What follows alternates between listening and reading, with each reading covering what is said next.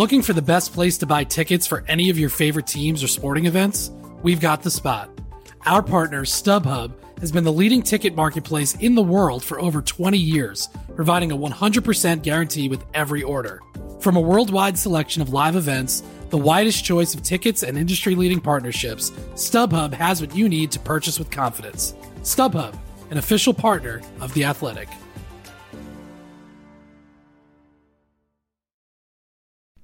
As you've probably heard by now, we've teamed up with BetMGM this season. We'll be using BetMGM lines to make all of our picks, and we'll have special offers for our listeners each week. If you haven't signed up for BetMGM yet, use bonus code THEATHLETIC, and you'll get a 1-year subscription to The Athletic, plus up to a $1,500 first bet offer on your first wager with BetMGM. Here's how it works. Download the BetMGM app and sign up using bonus code THEATHLETIC. Make your first deposit of at least $10, place your first bet on any game, and claim your voucher for a 1-year subscription to The Athletic. See BetMGM.com for terms. U.S. promotional offers not available in D.C., Mississippi, New York, Nevada, Ontario, or Puerto Rico. Gambling problem? Call 1-800-GAMBLER. Available in the U.S. Call 877-8-HOPE-NY or text HOPE-NY 467-369 in New York. Call 1-800-NEXT-STEP in Arizona. 1-800-327-5050 in Massachusetts. 1-800-BETS-OFF in Iowa. 1-800-270-7117 for confidential help in Michigan. 1-800-981-0023 in Puerto Rico. First bet offer for new customers only in partnership with Kansas Crossing Casino and Hotel. Don't forget, if you haven't signed up for BetMGM yet, use bonus code THEATHLETIC, and you'll get a 1-year subscription to The Athletic, plus up to a $1,500 first bet offer on your first wager.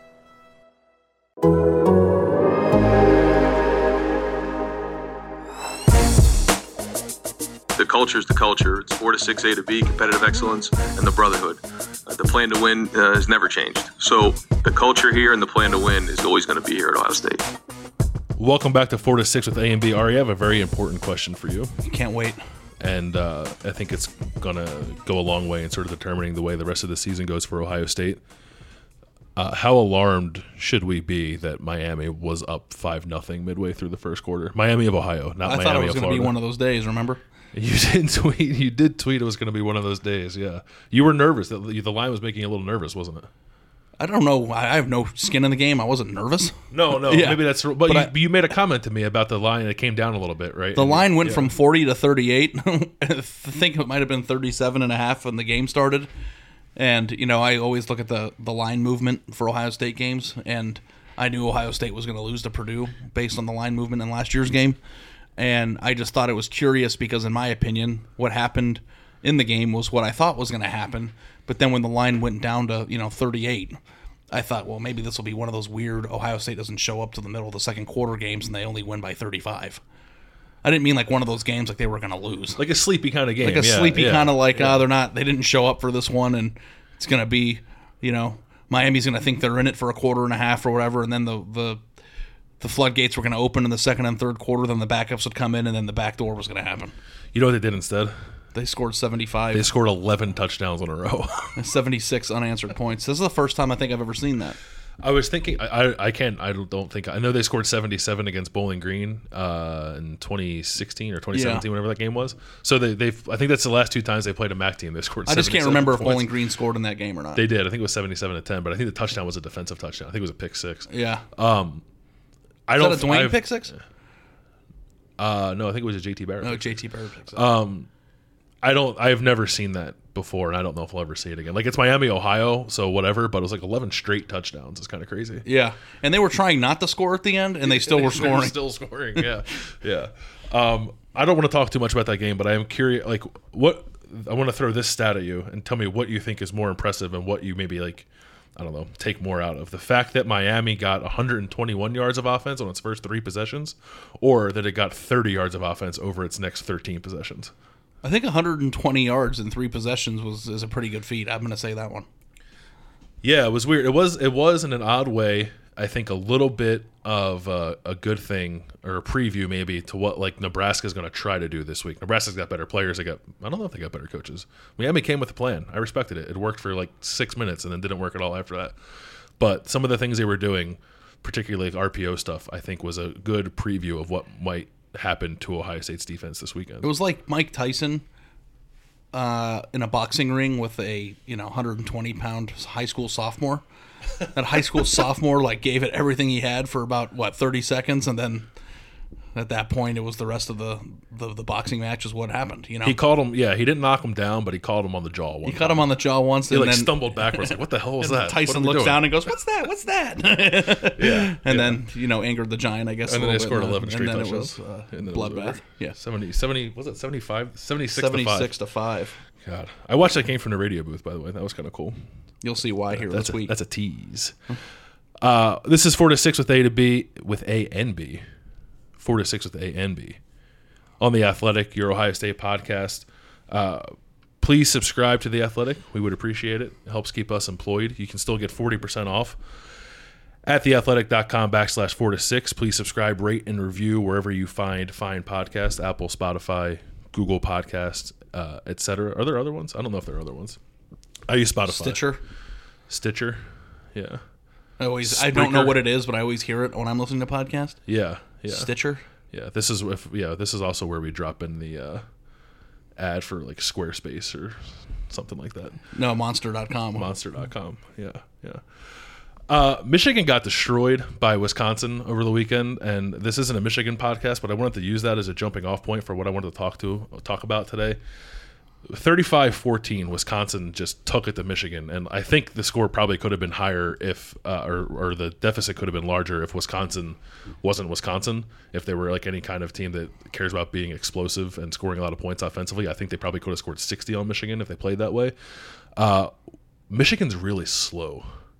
I don't know how much of that game you watched. I was in the radio booth, and I was with Paul Keels and Jim Lachey, and they were watching that game before the Ohio State broadcast started. And at one point, Jim Lachey turned over to the TV and he goes, "Well, really looks like they got their defense figured out after Madison left."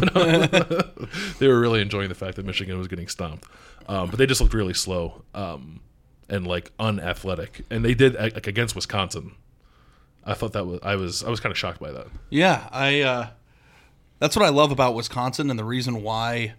Seem to always be in the Big Ten championship game. It's like they know what they are, and they play who they are all the time. They stay within themselves. I think there's a ceiling, and I've written about this in the past. If you don't have the athletes, you can go through the Big Ten West, you can get to the Big Ten championship game, but eventually you're going to face a team like Ohio State, and you might actually beat them every now and then. I think that's a scary game for Ohio State this year all of a sudden, but you're never going to win at the highest level playing with those athletes. And Michigan wants to play at the highest level. And if you're getting out-athleted by Wisconsin, that's not a very good sign, especially if it looks like... I read in a few stories somebody wrote, I can't remember if it was Nick Baumgardner from The Athletic or Pete Thamel from Yahoo, but somebody said it looked like they were running with bricks on their feet. Yeah, everybody flamethrowed Michigan this weekend. Yeah, I didn't... Only thing I saw was Wisconsin came out on the first drive, 4th and 1, which should have been a first down, but it was 4th and 1, and they just go for it at their own 30. It's like, this is what this is going to be today. I think they had a little worry that Michigan was going to do anything to them. But the reason we're talking about that, though, is like the Big Ten so far has been weird. Ohio State, Wisconsin, Penn State, Iowa, and Minnesota are the only teams left that are unbeaten. Michigan has its loss. Michigan State has a loss. Northwestern, which I think some people thought might challenge for the West, has a loss. And they look bad. Yeah, they look bad. Like, yeah, and even some of these unbeaten teams, like Penn State in particular, I think still doesn't have things quite figured out yet. Like Wisconsin does. This looks like maybe the best version of Wisconsin you could get. Like you said, they do what they do, and they do it well. It's just sometimes they have the horses, and sometimes they don't. They look like they might this year, and I think it's interesting. Ohio State plays them in a month, and then very well could play Wisconsin again in Indianapolis. Meanwhile, Michigan totally revamped its offense. Had defensive staff turnover and player turnover, which I think is fair to mention on defense, but it doesn't look like it has any idea what it wants to be, which is my segue into asking you about Ohio State. And we're 4 games into this. They've blown out everybody they've played. I think along the way, some people might have assumed some of these games might have been close, maybe the Cincinnati game in particular, perhaps the Indiana game. We were a little iffy on that line, and that turned into a blowout, and then obviously they destroyed a MAC team this past weekend. But through those 4 games, Ari, does it look to you that Ohio State, even though it has not played the greatest competition, and it's going to take a step up with Nebraska and Michigan State coming the next 2 weeks, Does Ohio State look to you like a team that knows what it wants to be and has a clear vision for what its identity is moving forward? And I want to make the distinction because when we were discussing this topic before we started the podcast, being what they are or having an identity as a team, there's a difference between offensive and defensive identity in terms of coaching and identity as a program. There's year-to-year identity and overall program identity, Yeah. So year-to-year identity, I think Ohio State hired this young coach with a brilliant offensive mind because that's the thing that he was going to be able to shore up the most. And defensively, I think that they have an identity. We haven't seen all the looks that I think they're going to employ later on in the season because I just don't think they've been challenged. But I feel like the team has a personality defensively. And it's the first time in a few years that we've seen that personality. Flying to the football, making big hits, punishing people for carrying the ball, playing with confidence. And it just, the athleticism, in contrast to Michigan, just oozes off these guys' bodies.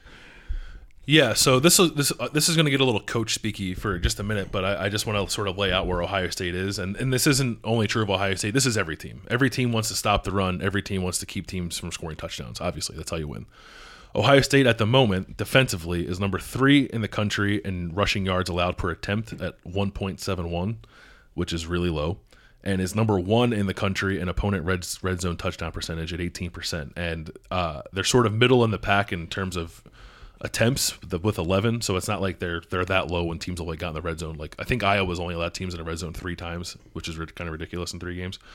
Ohio State's defense has been put in those positions a decent amount and is not allowing teams to score touchdowns. They're at 18%. They lead the country, and those are the 2 things you always want to be good at. But Ohio State in the past has sort of been inconsistent in those. They weren't good at all against the run last year. But I agree with you, especially defensively.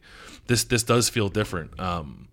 2016, I thought they were like pretty menacing. They had that back end of the defense that was full of first-round draft picks, and that was like Nick Bosa's first year. And they had that group of defensive ends like Hubbard and Lewis and all those guys. And it's like from the front through the back, there were a lot of NFL guys on that roster, and you sort of felt that on a weekly basis. And it was a large reason of why they got to the playoff because that defense was so good.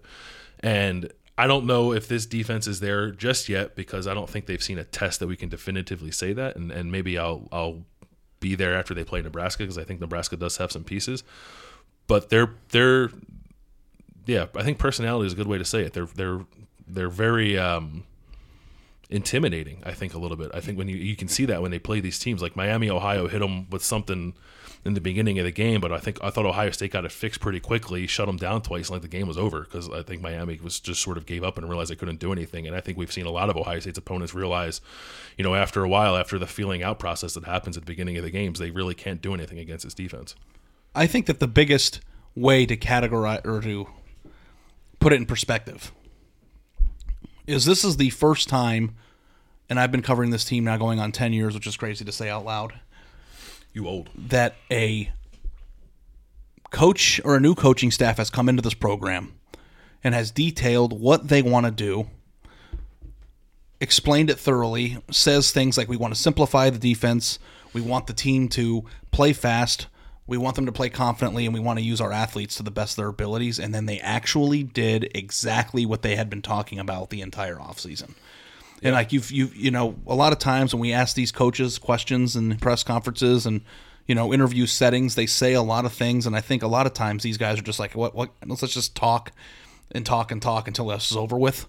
And I don't know that they always mean exactly what they're saying, or they don't want to say too much for the sake of preserving game plan. But if you go back over the years, especially offensively, they're going to throw the tight end more, and they're going to do this, and they're going to do that. It's like this defense is exactly what I pictured in my head when they were describing it in the spring as their first time with this team. And I think that is a huge testament to the staff. And yes, they have not faced a team that I think can push them to their level athletically. I do think that it is evident enough at this point through the first 4 games of the season to know how they want to play. Is it going to work long term? Obviously, that still remains to be seen. But I think they're doing what they want to do.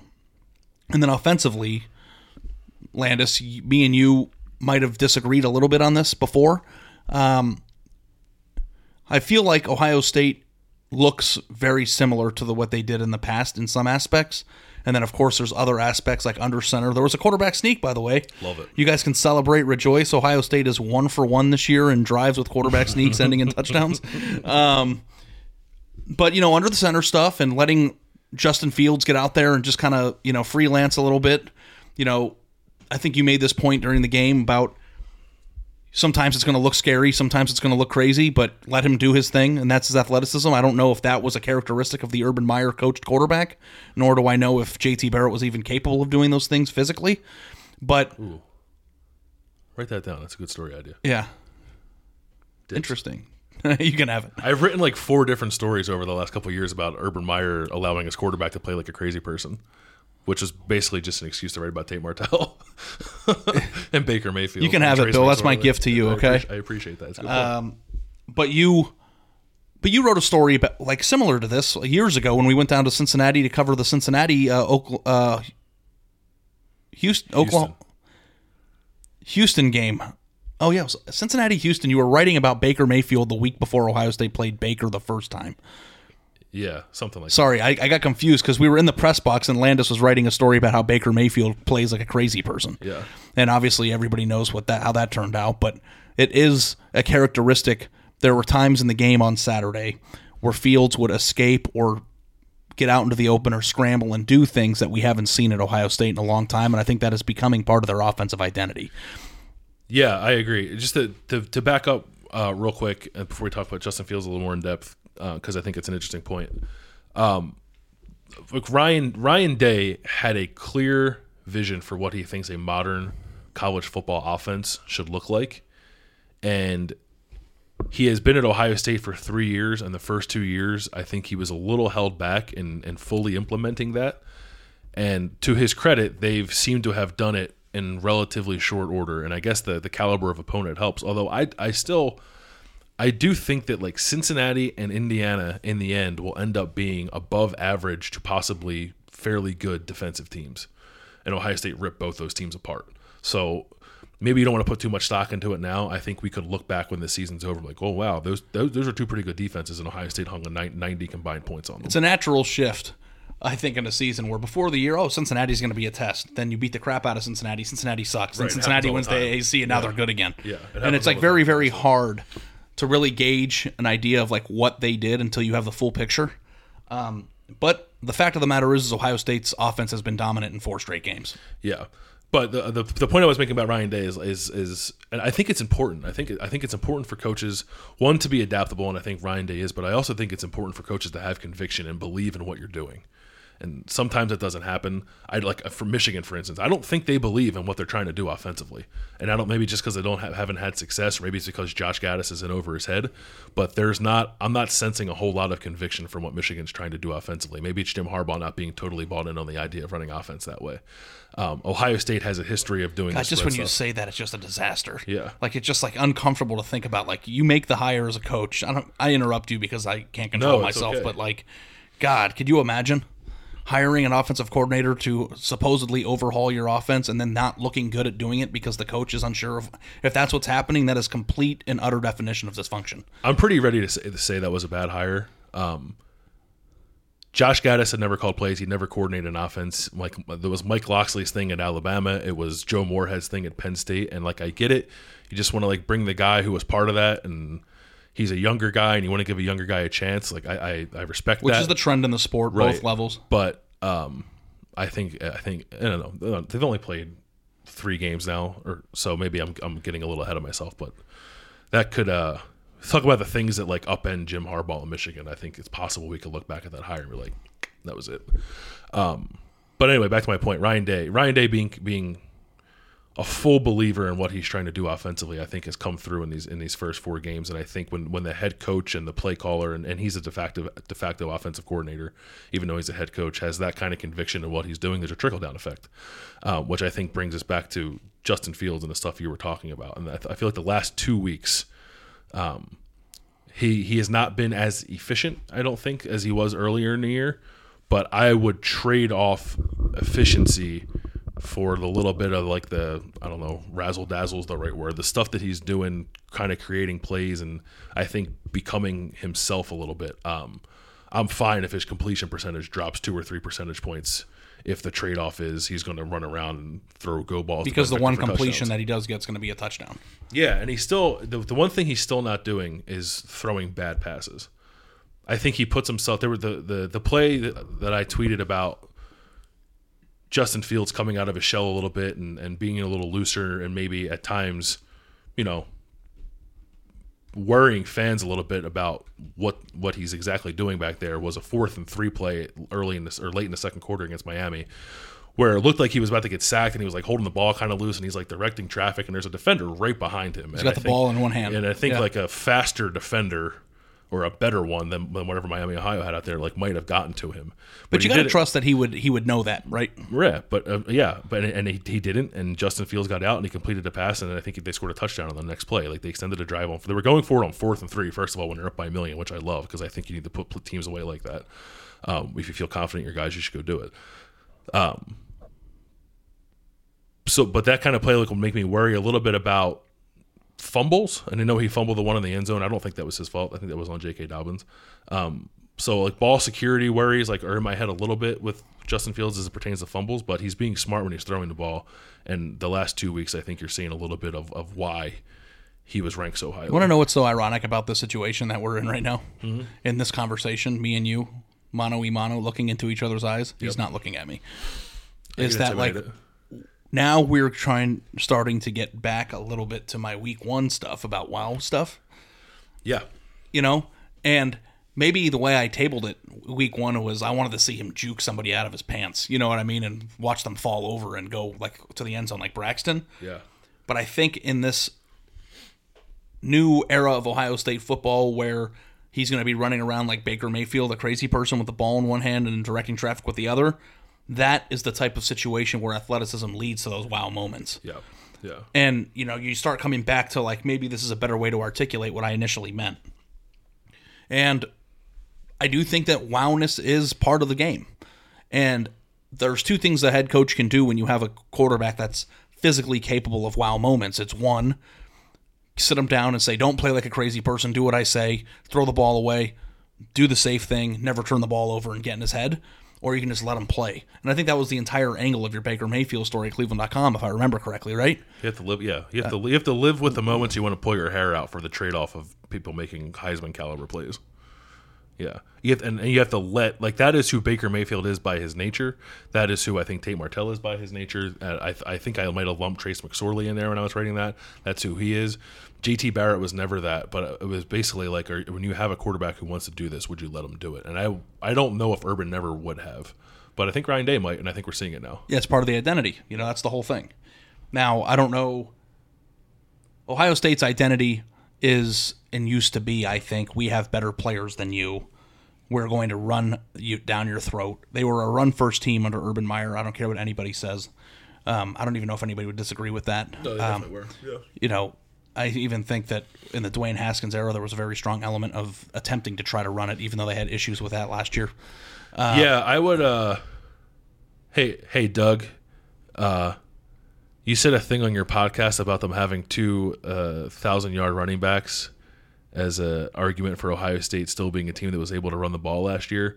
They stunk running the ball last year. And well, that's why you jumped down my throat, too, when I said that offense would have been sufficient enough to win the national championship if they had a good defense. Yeah, they averaged like 4 yards. They averaged like 4 yards a carry. They continuously got hit behind the line of scrimmage, and they couldn't score touchdowns in the red zone running the ball. They were awful running the ball. By their standard, they were awful running the ball last year. Anyway, continue. Hi, Doug. Oh, my Lord. That was the first time I think I got uncomfortable on the podcast war situation. Sometimes I listen to Buckeye talk and I'm sure Doug does it the same thing when he listens to us. He just starts screaming and you wish you were in a room with him. Yeah. Like, no, I disagree. Yeah, that's what I was telling him the other day. I was on the phone with him and they were talking about I think Nate went on a tangent for a minute about 5 stars don't matter or something, and I almost ran my car off the side of the road. 5 stars are the only thing that matters, Doug. Miss you.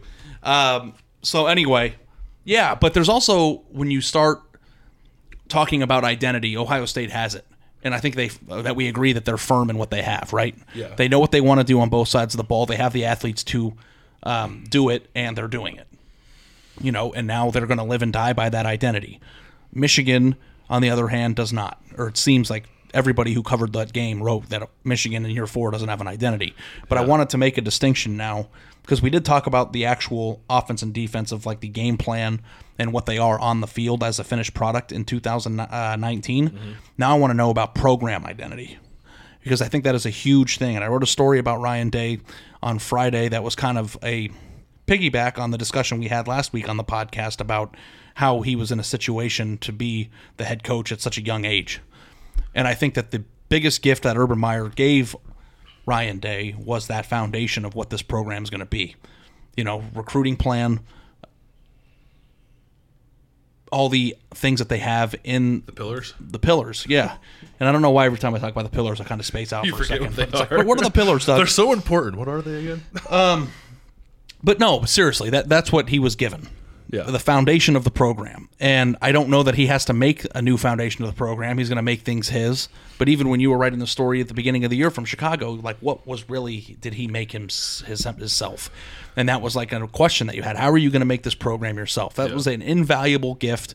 And the column that I wrote off of the Urban Meyer press conference when he announced he was retiring, the biggest thing that Urban Meyer did and the best accomplishment that he had at Ohio State wasn't the national championship. It was the foundation he built. Yeah. And now Ryan Day is going to benefit from that greatly. Yeah. And the reason why I bring this up is because Michigan, and of all the things that we talk about, athleticism, offense, weird offensive coordinator hires, not winning big games, 0-6 and underdogs, all that stuff that you've been reading about Michigan all week, fine. The thing that I think is the most unbelievable thing about Michigan is in year 4, Jim Harbaugh, Colin Kaepernick, Andrew Luck, quarterback whisperer, has not recruited his quarterback that he wants to build around, and they still don't have that guy on the field. He's supposed to recruit a quarterback, develop him, and he's supposed to be the guy. And I get that McCaffrey played and that he was recruited by it, but they are in year 4 and they're relying on Shea Patterson, and I think it's safe to say that he's just not good enough to get them where they need to be. Yeah, the fit seems off. So, Or their willingness to really build the offense around him just isn't there. one, that is a huge problem, because if you're a head coach, you need to be in command of either recruiting the quarterback or getting the right one in through the transfer process, right? Mm-hmm. But 2, we've had discussions about this all the way back to our Cleveland.com days of like, can a program be healthy while relying on a transfer quarterback, which is going to now bring back to Ohio State. I think that discussion when we used to have it was very different because the portal hadn't really happened yet, and the free-flying transfer situation with the quarterback position hadn't gotten out of control like it is in modern day.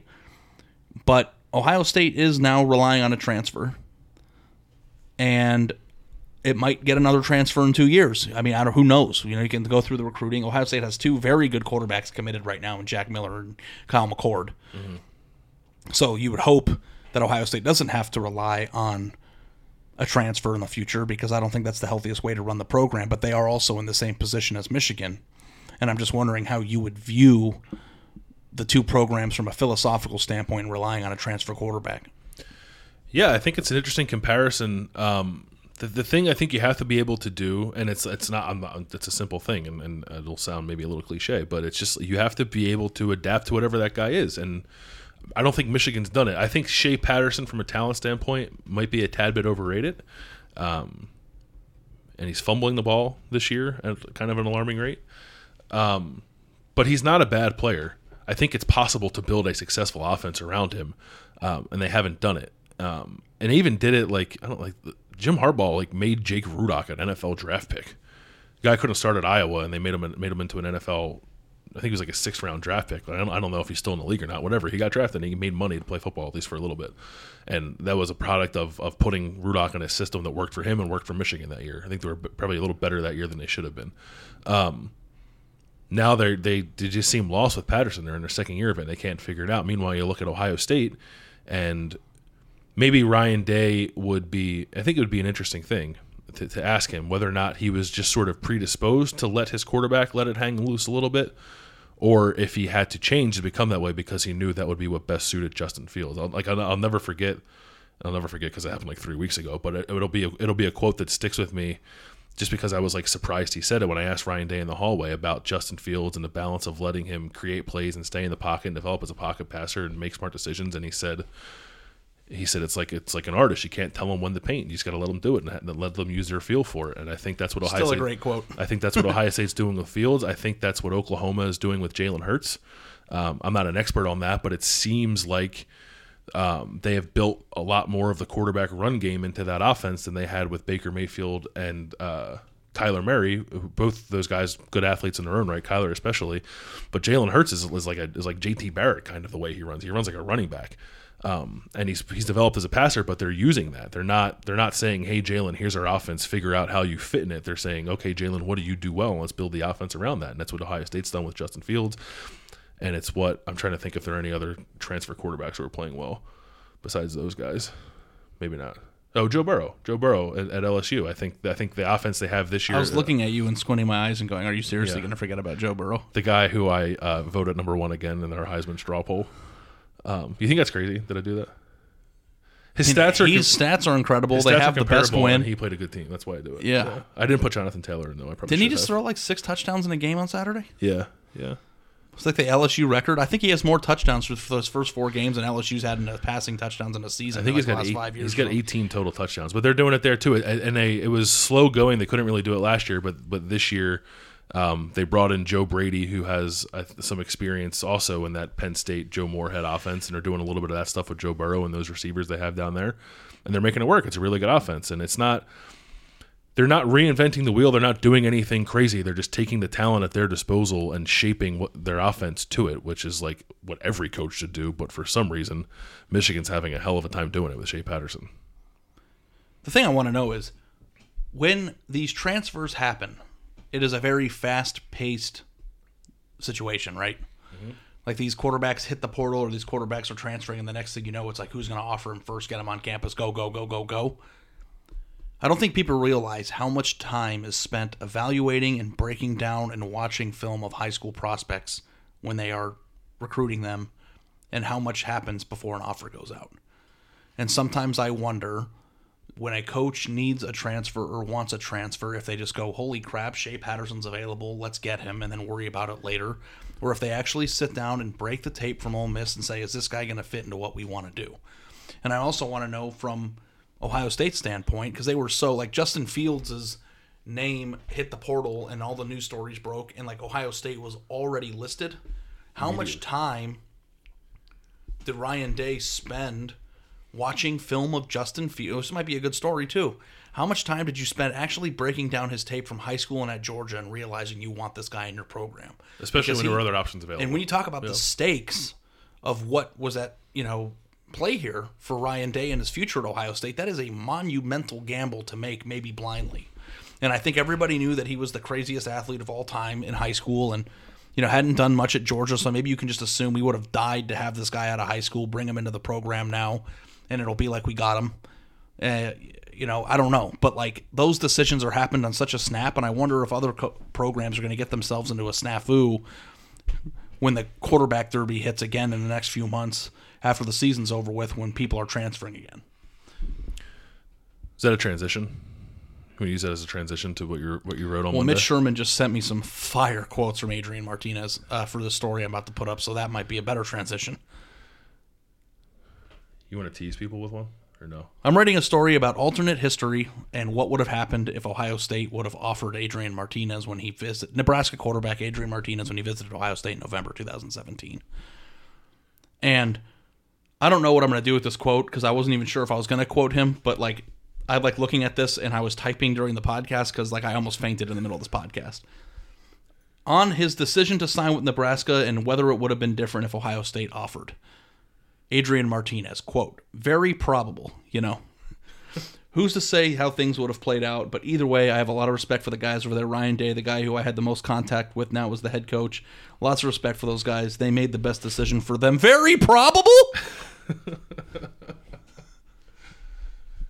So part of your story that's running on Monday is what would have happened, the domino effect of if they had offered Adrian Martinez, who very probably, as he just said, would have taken that offer. Like, obviously, he would have.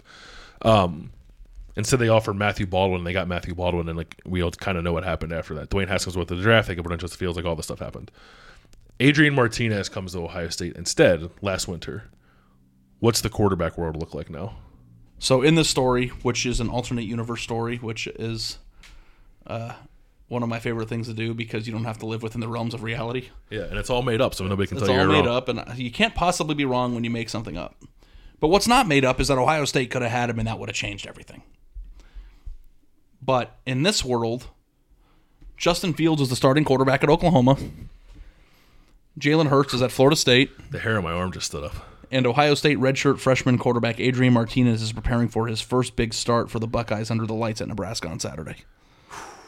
With one different decision from Ryan Day as an assistant coach. And that's what the entire point of the story is, how one assistant coach's decision in 2017 can alter the power shift or the paradigm of the Big Ten in college football.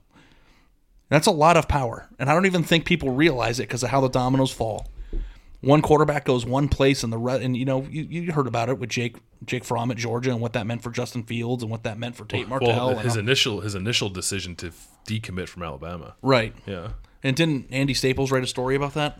He wrote a story. Yeah, it was about the guy who ended up playing quarterback for Kentucky maybe 2 weeks ago when they played Florida. It was like he ended up there because of everything that happened to basically get Gunnar Hoke to leave. So then there was a spot to be the number 2 at Kentucky, and that guy went there. Then he ended up starting because Terry Wilson, I think, got hurt. So you can play this game. You can pick any starting point you want and play this quarterback domino game. But this is a piece of it that nobody talks about because it sort of flew under the radar after Ohio State or fell by the wayside after Ohio State got Matthew Baldwin last year. But I don't think. It's an interesting question, though. I guess we'll never really know the answer to. But do you think Justin Fields would have even assume Dwayne Haskins has all the same success he had last year, and goes off to the NFL draft, and like this becomes a place where quarterbacks want to play? Do you think Justin Fields would have come here if Adrian Martinez was here and not Matthew Baldwin? I just smiled at Bill because I don't know. Guess where they had also a lot of success. Quarterbacks had a lot of success. Oklahoma. Back-to-back Heisman winners, back-to-back top 5 picks, back-to-back number 1 picks. He's going to have 3 Heisman Trophy quarterbacks in a row.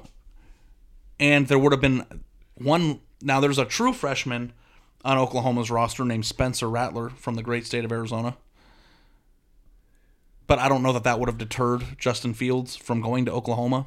That would have been, in my opinion, even with all the success that they had with Dwayne at Ohio State, the most clear-cut path to the field at a very successful program that's going to win its conference and likely be in the Big 12 championship game and ultimately the playoff. Mm-hmm. You would have had a freshman. That would have been the perfect scenario for Oklahoma. Get a 2-year rental from a 5-star quarterback instead of a 1-year rental with Jalen Hurts.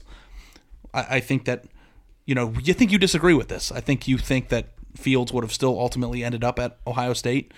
But no, I don't. I think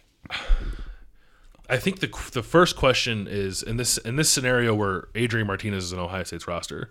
I think the first question you have to ask yourself is, what would Lincoln Riley prefer? Yeah. Would he prefer 1 year of Jalen Hurts, who is at the moment probably a little more polished than Justin Fields? It's the same thing we talked about. I think we talked about this with Joe Burrow last week. Would you prefer 1 year of the more polished quarterback, or 2 years of a guy with incredible upside, even if the first year might be a little wonky? Now, that might sound crazy considering how Justin Fields has played so far, but this is a hypothetical months before he would have ever played a game. I think Fields. I think he might have taken Hurts. I don't think it's a slam dunk. But it's a legitimate thing because the upside could happen in year 1.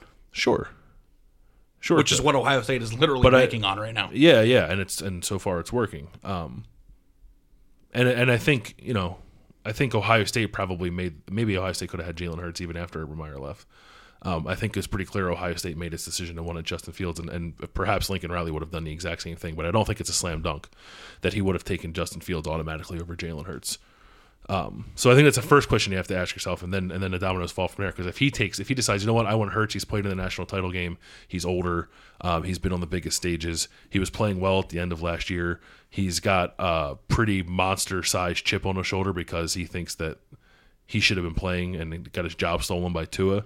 I could see why you'd want that guy. And then if you do take him and Justin Fields doesn't come here, Justin Fields is probably at Florida State. It also matters how quickly he believes that Rattler's going to be ready.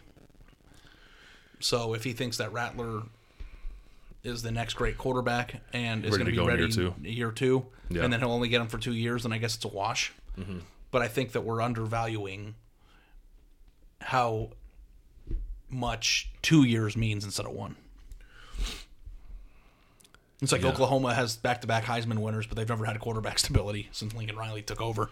They had 2 years Baker. Yeah, but like before Lincoln, I mean. Yeah. He's going to go 4 years and then, because doing that, you're putting yourself in a situation 4 years, 4 different quarterbacks. Yeah. And I don't know if that's the world you want to live in either. So I don't know. I mean, who would you take? I'd take Fields. I think Fields has... Knowing what I know now, I would take Fields. Without the knowledge that I have now, back in like December, I might take Hurts. Yeah.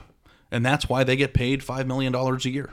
Yeah. I mean, that's the... You should be able to look at the tape and go, this is going to work. Yeah. Like you and I sitting here watching it play out is different than what a coach is looking at when he's in his film room. Right. Yeah, we have like stats to fall back on. Like, Yeah. oh yeah, everyone looks great. Everyone made out okay. But yeah, you have to be able to evaluate them without the stats.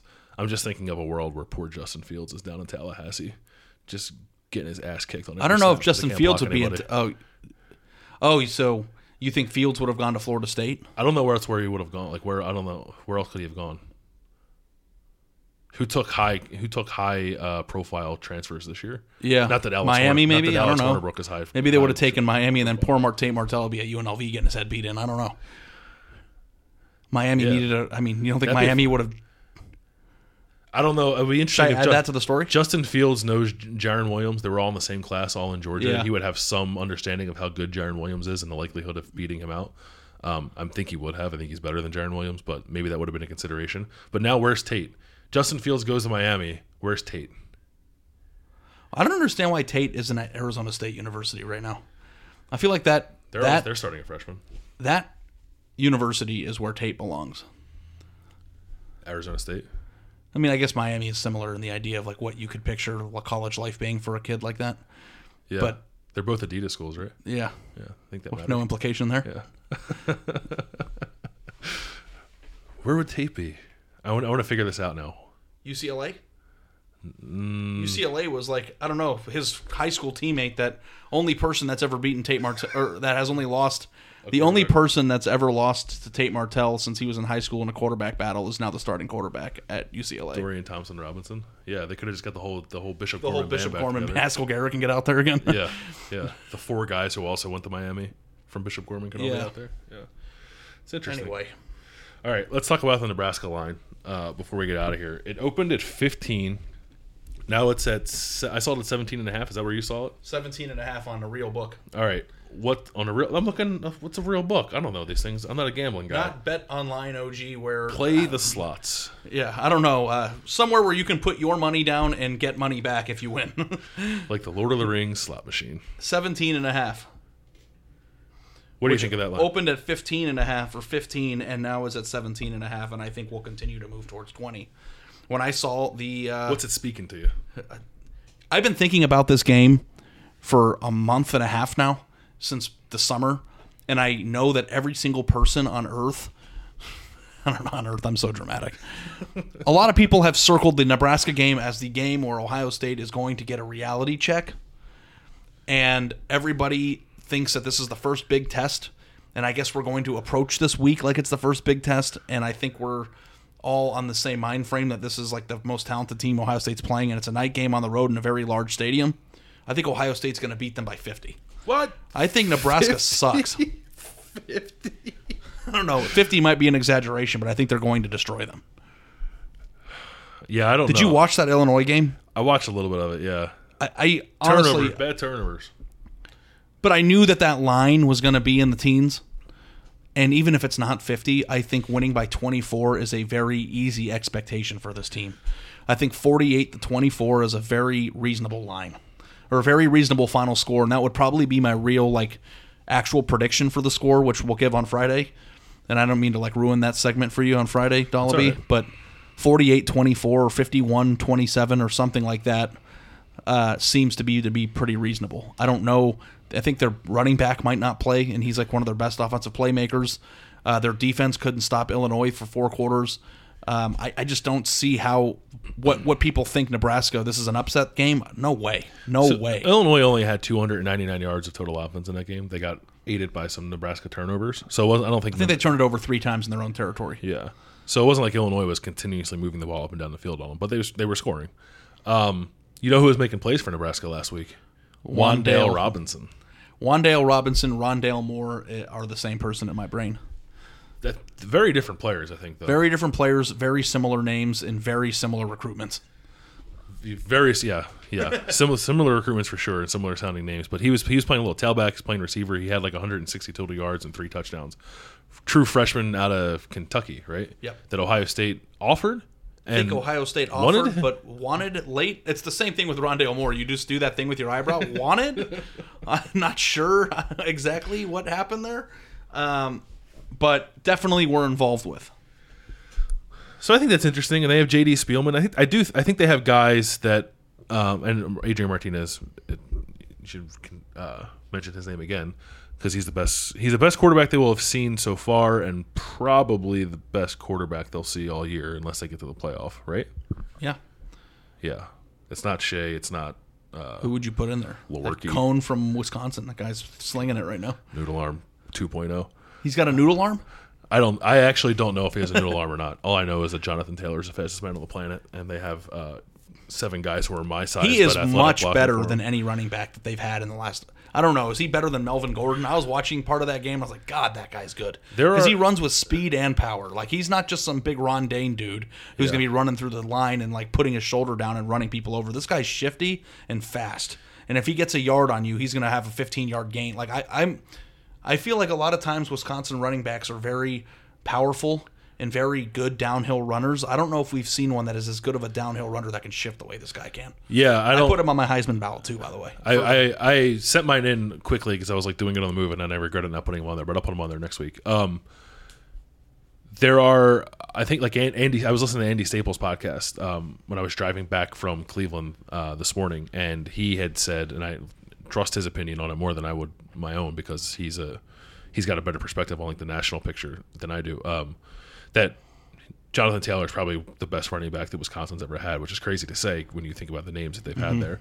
But also, like Ohio State has played good Wisconsin teams with good running backs, and then those running backs have done nothing against them. Yeah, because if you design the game plan around stopping the running back or holding him to 100 yards, you got to make somebody else has to make a play, and I think that's kind of where it all. Yeah, many of those teams didn't have great quarterbacks. And this is a good story for Wisconsin week, and I'm just going to say it out loud. I'm going to run it back when we're. But I want to know what the best game was for a Wisconsin running back against Ohio State in the last 7 years. I think I might have written a story about that a couple years ago. Did you? Because I don't even know. Like in the Big Ten championship game when everybody was wound up against 14. Oh, I think Melvin Gordon had like 60 yards, and I think that 40 of them came in the fourth quarter. Yeah, that was a slaughter. But I don't know. This Jack Cohn guy might be better than at least what Wisconsin's had in past years. But Adrian Martinez is still I think pretty confidently the best quarterback they're going to face, and I think that matters. I don't know anything about Nebraska's offensive line, and Ohio State's defensive line has been really good. It's banged up. I'll be curious to see about Tyreek Smith. I don't think we know the extent of his injury. I think maybe Jonathan Cooper makes a comeback this week. BB Landers could have been a precaution. They brought him out for interviews on like Tuesday, and then he didn't play against Miami, Ohio. I think we'll probably see him. New injury system. Yeah, I mean, I get not wanting to put out specifics about guys. I totally get that. You don't have to. It's not the NFL. But... No, I know, but I think it's the over caution of not wanting to get specific, leading to basically shutting everything down and like not knowing what's going on. But there should be a distinction between season-ending injuries or 2-month injuries and a 2-week injury. There should also be a distinction between injury and other disciplinary action. And I'm not saying guys have been suspended for anything, but all it says is out, and it's not specified any further than that. And we would like to know. I think fans would like to know. Every time that report comes out, it's like, what's wrong with BB Landers? Like, I don't know, because they don't say.